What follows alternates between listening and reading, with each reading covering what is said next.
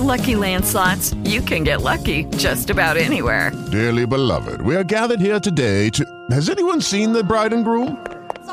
Sorry, we're here. We were getting lucky in the limo and we lost track of time. No, Lucky Land Casino, with cash prizes that add up quicker than a guest registry. In that case, I pronounce you lucky. Play for free at LuckyLandSlots.com. Daily bonuses are waiting. No purchase necessary. Void where prohibited by law. 18+. Terms and conditions apply. See website for details. Blog Talk Radio. So the debate was last night. When I watch the debate, I like to play a drinking game. If anyone is talking, I drink. I'm Brett Singer. This is my show.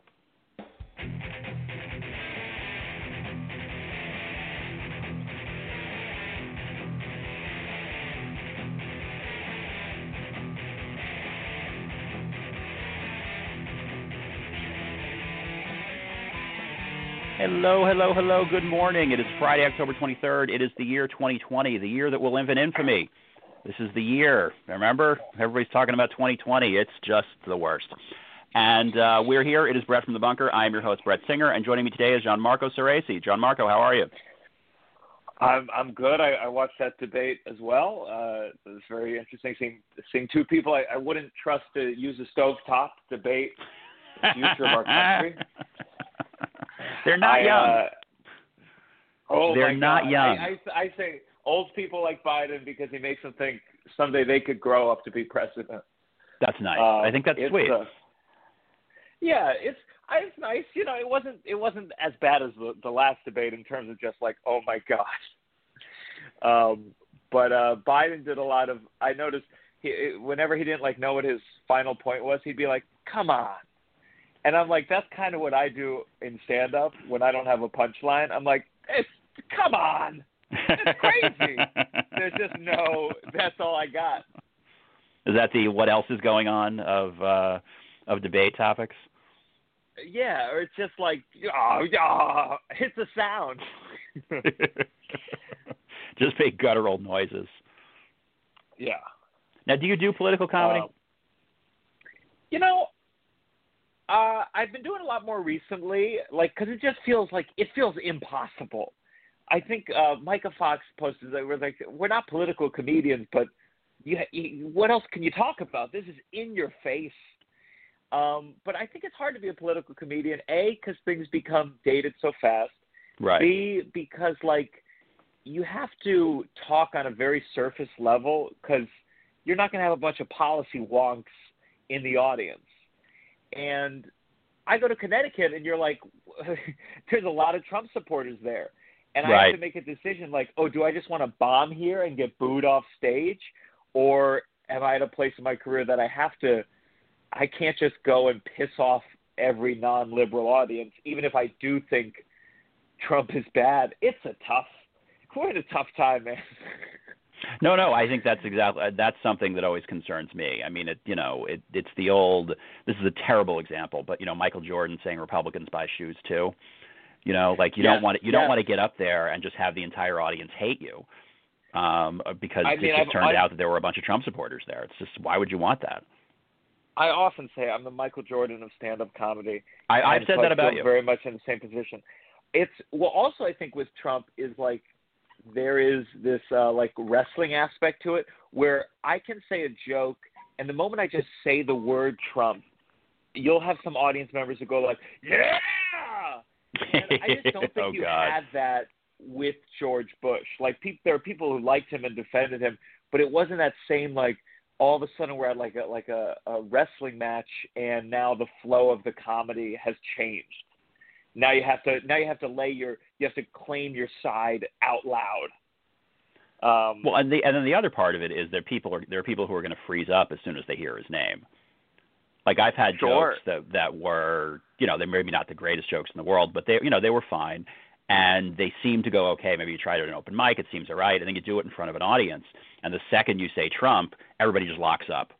That unless you're doing a Trump impression, I think it's really difficult to pull off a Trump joke. I mean, obviously you can do it, and people certainly do it, but I think it's hard because it's just such a divisive topic.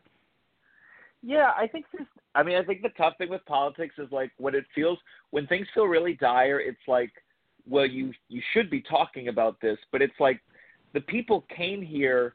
It's the same where like if you went to a restaurant and your waiter started screaming politics to you, part of you would be like, oh, well, I just wanted to eat. And someone could say, well, it's so dire right now. We all should be talking about it all the time. Right. And they're not necessarily wrong. But on the other hand, you're like, I just want to have dinner right now. Is there anywhere I can go and just put food in my face without talking about this? No, that's I think what it is with stand-up. Well said. But I think like a really good political comedian is totally within their right to look at someone not talking about politics on stage and being like, you coward. You're not dealing with the world around you right now. So what are you going to do? I'm doing my best. No, it's a balancing act. I think it depends on what level you're at and what the audience expects. I think that if they're expecting you to do political jokes, obviously that's going to, if you're John Fugelsang, you are there doing probably like a liberal comedy type of thing, and everyone's going to expect that. So it makes sense. That's what you do. But if it's not what you do, then I think you're treading and you're it's thin ice. You're taking a risk, and obviously a lot of comedy is a risk, and it's not bad to take a risk, but I feel like you got to understand what you're doing. Or it's just pandering. It's just like it's very tough because like, especially we're like some liberal comics. If it's a liberal audience, like wait, so you went on stage to have everyone agree with you? Yeah. But also like challenging. Also, it doesn't feel. I'll poke fun at Biden. But it does feel like I don't need to go up there and like, because obviously I'm a liberal New York Jew. I'm like, I don't need to go up there and like shit on Biden right now. Is this really the time that I need to go up there and like really take it to the liberals like 1 week before the election where I do hope Biden wins in a landslide? I don't need to do that right now. Right. It's like going home and it's like, oh, Thanksgiving dinner, that's when you're going to confront your dad about being a shitty father. Maybe do it don't do it on his birthday. Do you have to do it on his birthday? Was that necessary to it? Yeah. No, that makes sense. That's a good analogy. I like that. So we have somewhat limited time, and I wanted to make sure I ask you about the Real Housewives because that's on your website, and I'm fascinated. So you did stand up on the Real Housewives? So it was my friend Remy Casimir. It was like a live podcast. Very weird. It was all weird. Very, very fishy. It's like a live podcast recording, but the Real Housewives will be in the audience, and I'm just like, sure, I'll do a set, I'll do a live podcast. And what it was like the Real Housewives were having dinner and drinks, and there's a podcast going on, but all the cameras are just crowded around them. So a very surreal event where it felt almost like there was a film shoot going on, and I decided to perform stand-up next to the film shoot. You feel like you are. And these are the real hell gigs, like the private gigs you have in your life, where it feels like you are forcing stand-up on them, even though you were asked to attend. So no one was paying attention. Some crew members in the back were kind of laughing. And I could see the whole thing from the beginning. No one was paying attention. And I know this is a nightmare gig. I got stoned, which I don't do before I'm performing. But I think I was like, this is crazy. Let's lean into the craziness of this and get stoned. And I saw no one was paying attention. So I said, you know what? I'm just going to go up there and do like a really loud, extroverted, physical storytelling bit and just try to do something with this. And I'm so thankful they showed me just little enough that you can't tell that it was like a disaster. I got my 2 seconds of fame, and then they cut to someone else bombing, and that's great. That's the perfect – when you do these kind of reality show things, it's probably not smart to do them. Even the America's Got Talent, because God forbid they cut you off or they edit you in a wrong way. You have no power over it. It goes up on YouTube, and, like, that's the first thing for your name for the rest of your life. You're the third person to say that to me about AGT. That you have to sort of accept that possibility exists. I've heard stories about it, and again, like it can go really well, but Usama Siddiqui was on it recently, and he's a brilliant comedian. And one of the judges, decided, and it feels so manufactured on the judge's part, decided she was offended at his completely theoretical joke bit, which is actually a feminist bit about how lyrics will, in a song with a good beat, will be misogynistic, but people will dance to it anyway if the beat's good enough. And she's like, I found that offensive. And all of a sudden there's this fear of oh my God. All of a sudden there's articles like they did this sexist joke. And it's so unfair. And I'm sure it worked out in his benefit in that people saw the clip and saw how talented he was, and it gets his name out there. But in that moment, it's just scary. All of a sudden, you are now the focus of this machine whose priority is not your success, whose priority is drama. And that kind of desire for drama can have negative effects on someone's career. Yeah, I'm actually reading Judy Gold's book, and she said the same thing. She said something very, very similar. That she was talking about when people record stuff illicitly, and how or a bad reaction to a tweet. I mean, she wasn't necessarily talking about an AGT or something, but just that kind of crowd reaction, that mass internet crowd reaction, and it can really hurt a career. And I think, and I also think and especially speaking as a straight white guy, that sometimes I'm all right, I think some of us are being a little paranoid about, we're going to get canceled. We're looking at oh God, I never want to name names of people, but we look at people who are canceled and it's well, that's an extreme example. Or a lot of these people you're well, they were okay. They got canceled. Someone found an old tweet and it wasn't good, and they're okay though. And I certainly don't want to be one of those guys who's just yeah, they're all out to get us. They're, but it's all tough. But when you deal with reality TV, you're going into it and you have no idea what they're going to do. And in Usama's case, it was just it's fortunate that it was a video, and anyone who watches the video, I think, of sound mind goes, oh, that's just a really good comic. And no, that he was not calling her a tramp. I don't know if you saw the clip I'm talking about. But No. I've heard about it. I have not watched it yet, but I've heard about it, and it sounds like it was pretty epic. It's fortunate. Just first of all, if it had been in front of a live studio audience, I think it would have been even better because it would have killed so hard. And like it or not, we are influenced by the fact of, everyone in that room laughed at this thing. Maybe if I'm offended, I should at least be why did everyone laugh at it and enjoy it? And I'm being weird about it. Right. But, I just want to make clear that it was lucky with this song where it's just he's just so good that anyone who watched that video couldn't help but go that's kind of funny.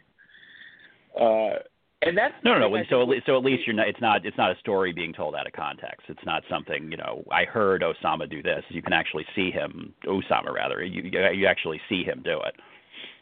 Sure, and I think one of the things we know as performers is sometimes people get in trouble for some kind of joke, and I'm oh, well, that's because they're just not great at comedy, or they're not.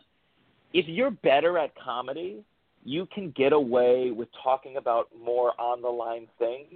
And it's wait a second, our morality should not be based on someone's talent level. That's kind of fucked up, I think. That it's oh, well, they're a little more talented, or they said it in a funnier way, so they don't get in trouble for it. This is not a great example anymore, obviously. But, there was stuff that Louis C.K. said back in the day, pre kind of, everything happening, where he would say something that another comedian would get destroyed for, in trouble for, canceled for, whatever. But because Louis C.K. was so good at saying it and so fucking funny at it, that he would not get in trouble for it. And I think you just understand as a comedian that our morality is partially based on who is more talented in their ability to make something funny. And that's not a good gauge for what's right and what's wrong. You don't think you can get away with more? So you're saying you can get away with more if the better the joke is. For sure. Okay, and I mean I agree with that, but I'm also I don't know. I feel like maybe you should have to be skilled enough to talk about certain topics. Like some people get up, and obviously this happens. You see this a lot at open mics. You know, there apparently I have not experienced this. People have told me that there's a rampant thing of people white guys going to open mics and using the N-word. And it's sort of like, okay, and they don't know what the hell they're doing. They're just getting up and saying things and trying to get a reaction. And that's not good stand-up. Sure, no doubt. And I for sure am not going to, I would not in a million years defend the use of a white guy using the N-word. But I'll say that, you see these people going to open mics, and I'm like, oh, this is the people who do that, or the people who go up there and talk about, go up to an open mic and they're like, I know what I'm going to do.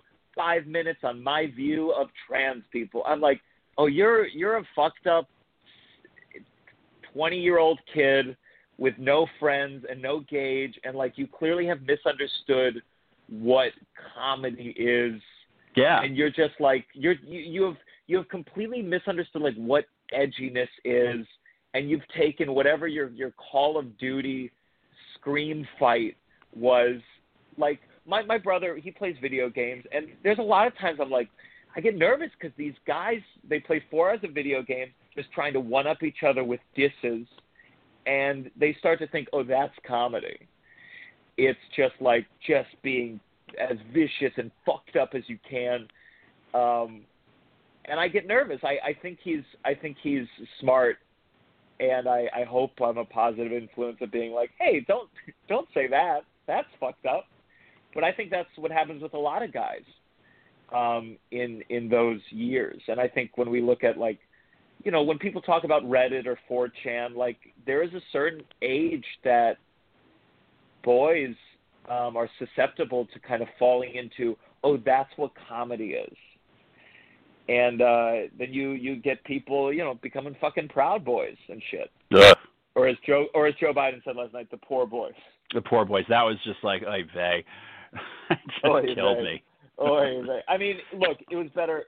When Biden spoke at that first debate, it's very anxious when he stumbles because you're just like, oh, people are going to take this as a sign of weakness. I know. And it can be anxiety inducing sometimes to watch him finish a thought, but he did fine. He said poor boys. Who cares? Who cares? I don't think it's that big a deal. I wouldn't even call that a gaffe. It's just sort of no, that's not what they're called. It was just, I don't know. It was unfortunate. Yeah, I mean, unfortunately, Trump is I don't know anything about QAnon, so it's all right, well, if you don't know anything about this giant thing, then Biden can forget that it's proud and not poor. Yeah, exactly. So, you do a lot. You write, you act, and you're like a real actor. You're not just a comedian who acts. You actually have acting training, right? Yeah, I went to college for musical theater, and yeah, I had a lot of acting training. I really 4 years ago, maybe 4.5, I started stand-up became the priority, and I feel very much there was a time where if you told me actor would ever not be the first thing in my my hyphens, I would go, you're crazy.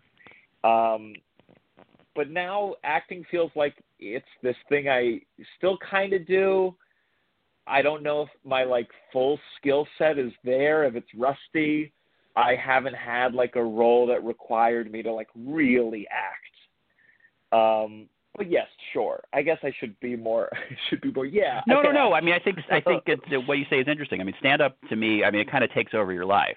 I mean, I'm a couple of years in, and it's really all I do. I mean, that I spend time writing. I'm doing open mics, and I mean, with the quarantine, I mean, that's really what's kept me sane, is just being able to hop onto multiple open mics a day, do a lot of writing, do a lot of virtual shows. I have my own weekly virtual show that you did, and I think it's fair to say, and I think people maybe don't understand this, that when you do stand up, it can kind of become addictive. I mean, I think it becomes everything you do. Yeah, it's just once you get to a certain level of you're going up there, you're doing well most nights, it feels like, oh, I got to stay sharp. Oh, I can't let this go. If I don't do this for 3 days, I'm gonna get worse. I'm gonna get worse. Like, for whatever reason, I haven't had just now. I've been like swamped figuring out things for this special that's coming out, and like, something gets moved, something gets this, and I haven't done stand up not on Zoom for 3 days, and I feel like, oh fuck, I'm getting worse. Oh shit. Oh fuck, I haven't written any new stand up in 3 days, and I think it's a really it's that kind of lifestyle that you commit to, and it can be very stressful. Yeah, and, absolutely. You see tons of comedians who break through and they start doing movies or they have a sitcom, and 95% of the time their stand-up just gets bad. It just gets bad. It just gets weak, or it gets soft. And there's few people like a John Mulaney that you're like, Jesus Christ, how that's what's amazing about John Mulaney to me, is it's just like, he's been busy. And he had a Broadway show, and he still puts out this hour where you're like, this is well structured, and these are some great chunks. Right. Astounding. And so that's why I'm like, it's one of these things where, like, I do get nervous about, like, my acting skills, but then, in this business, if I sit down for a potential manager, I'm a great actor. You realize, like, you can be your insecure self in some places, but in some places you need to shut the fuck up with that and right. present a front-facing image of like, oh no, I can do it. I'll do it, and I'll be good. And it's a real balancing act. Yes, you can send me on that audition, and I will get it. I guess I'm okay. I guess I'm pretty good. I haven't acted in a while. And the manager's like, oh, well then, fuck you. I don't want you as my client. Wow, no way. All right, so tell me about the special. Let's talk about that. Sure. So I wrote a lot of new jokes starting in March. Everything was canceled. I was gonna have my first month where, like, every weekend I was traveling to headline, and I bought merch, and I was gonna sell I wasn't getting paid a lot for these gigs, but with the merch I think I could break even, maybe make a few $100, and I felt like I was entering kind of a newer level of my stand-up career, and it felt cool. I felt excited. Everything got canceled. Brutal. I started doing Zoom shows and then outdoor shows, and I was really committed to, like, writing new material. But a lot of it was more topical than I normally had written before, because it felt like you had to talk about this thing that Trump did, or you had to talk about, a lot of comedians have a bit about masks, and it's like, well, that makes sense. That makes sense, because this is a whole new element of our life. And I had all these jokes that I was proud of, but they were going to expire. They had a shorter shelf life, which is what we called the special. And a producer was interested in funding it. And we filmed an outdoor, it's a 30-minute special called Shelf Life. We filmed it outdoors at a courtyard in Brooklyn. We did 2 shows that night. One of them had a lot of rain, but I think we edited around it pretty well. There's a couple shots you can see the rain, but I hope people are forgiving. And we also, it was filmed, directed by a guy named Andy Buck, who is he's a documentarian for CNN, and he kind of filmed a little documentary that opens up the special, where you see me just trying to survive with all this, doing the outdoor shows in Stand Up New York, doing Zoom shows, doing a show on the street where someone's struggling to parallel park behind me, and I have to incorporate that into my act because it's literally behind me. And we filmed it. I feel really good about it. We're going to air it on Manhattan News Network like 3 times before the election, and then it'll go up on Amazon Prime. Going to be released as an album. We're still it's just the old line. We're talking to people about releasing it, or I'll self-release it. But I feel really good. I realize part of you is like, oh, I want to wait to do that kind of perfect hour where a label asks me to do it from the get-go, and it's the like, this is me hour. Every comedian has that kind of, a lot of comedians have that first hour of like, my name's this, and I'm Italian, and my parents are this, and I did this. And I still want to do that, but I think in this crazy fucking time where we don't know what's happening with stand-up comedy, we don't know what winter's going to be like, we don't know what next year's going to be like, I was like, you know what? I feel that I'm a strong enough stand-up to put out 30 minutes that I won't feel embarrassed about in 2 years. And I feel really proud of it. And I'm excited to screen it on Manhattan News Network and then put it up on Amazon and then have it as an album, you know? That's very cool. That's very cool. I mean, I think, you know, we're in it's such a cliche, but I mean, we're in a DIY culture right now. I think we need to do things like that. If you've got the material and you've got the wherewithal to record it, you know, don't wait around for someone to come knocking on your door. Like, just get it out there. Yeah, it's a wild time, and I started this show business as like an actor, and I was very much of the mindset where you go up the ladder. You know, you meet the agent, and the agent gets to the audition, and then you get enough parts, and then you get the manager, in a very kind of normal trajectory that I think in the 70s, 80s, and 90s was pretty standard. And as we all know, everything's just kind of breaking apart, and there are a few lucky people who make it up the ladder in the traditional way. But we live in a world where Sarah Cooper gets some viral TikToks and like knows how to, I mean, the intelligence it takes to take the bump of like attention she got and ride it all the way up into a fucking Netflix special that's so smart. filmed during a pandemic. So smart. I mean, that's sometimes like there's people out there who goes like, I don't get lip sync thing, and I'm like, as a comedian, you admire comedians for their work on one half of you, but I can also admire, and this is not what I'm saying with Sarah Cooper, but I'm talking about like any comedian who does the road, or any comedian who like, you're like, well, that's not my style or my taste. You go like, but I admire the fuck out of anyone who had the wherewithal to do the insane climb that, I mean, think about it, she went into quarantine not famous and now is huge. Oh, beyond huge. I mean, she did this from home. She did this from her apartment. Exactly. It's a new world.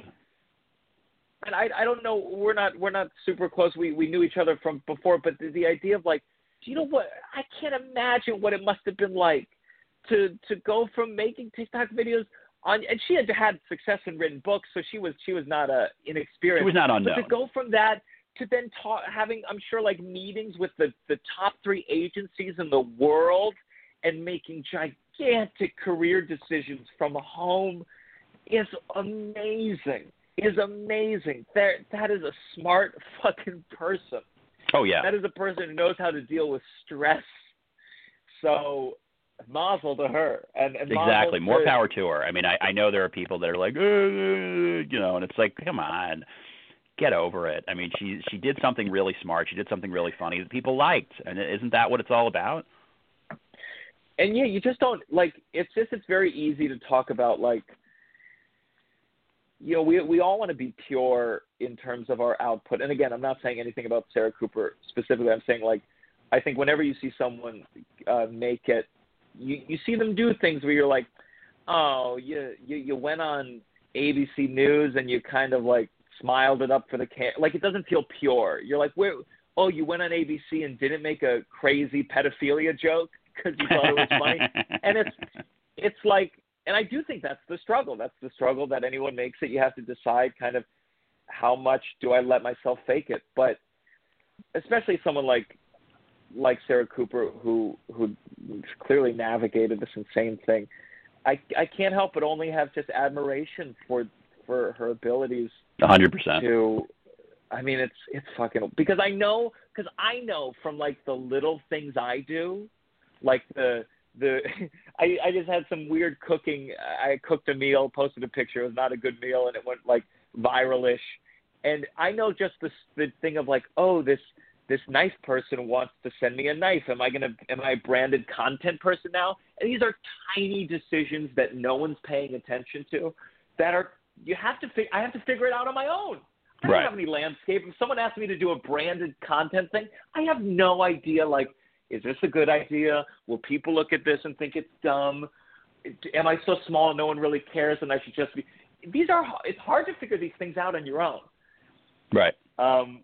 Totally. What's your sounding board? Your 2 or 3 friends that are willing to put up with you whining about the branded content someone wants you to do.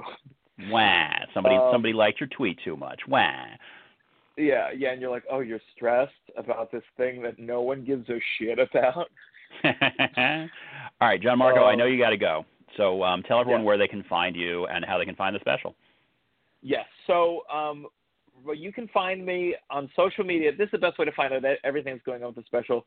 It's either my Twitter, Instagram, or TikTok. It's my name. It's at Gianmarco Soresi. That's GIANMARCOSORESI.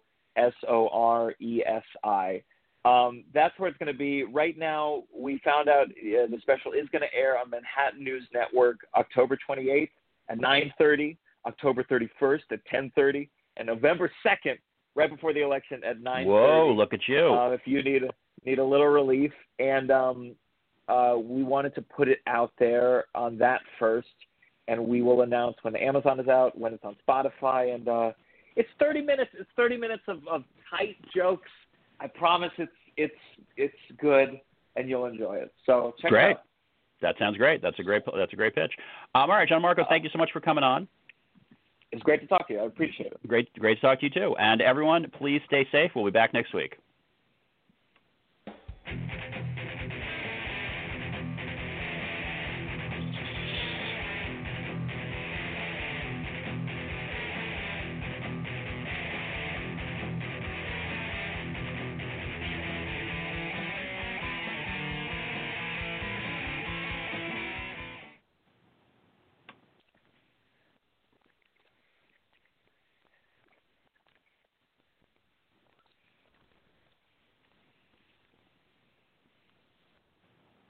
With the Lucky Land Slots, you can get lucky just about anywhere.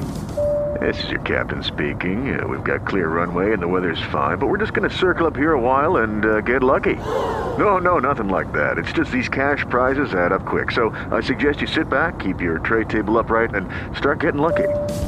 Play for free at LuckyLandSlots.com. Are you feeling lucky? No purchase necessary. Void where prohibited by law. 18+ terms and conditions apply. See website for details.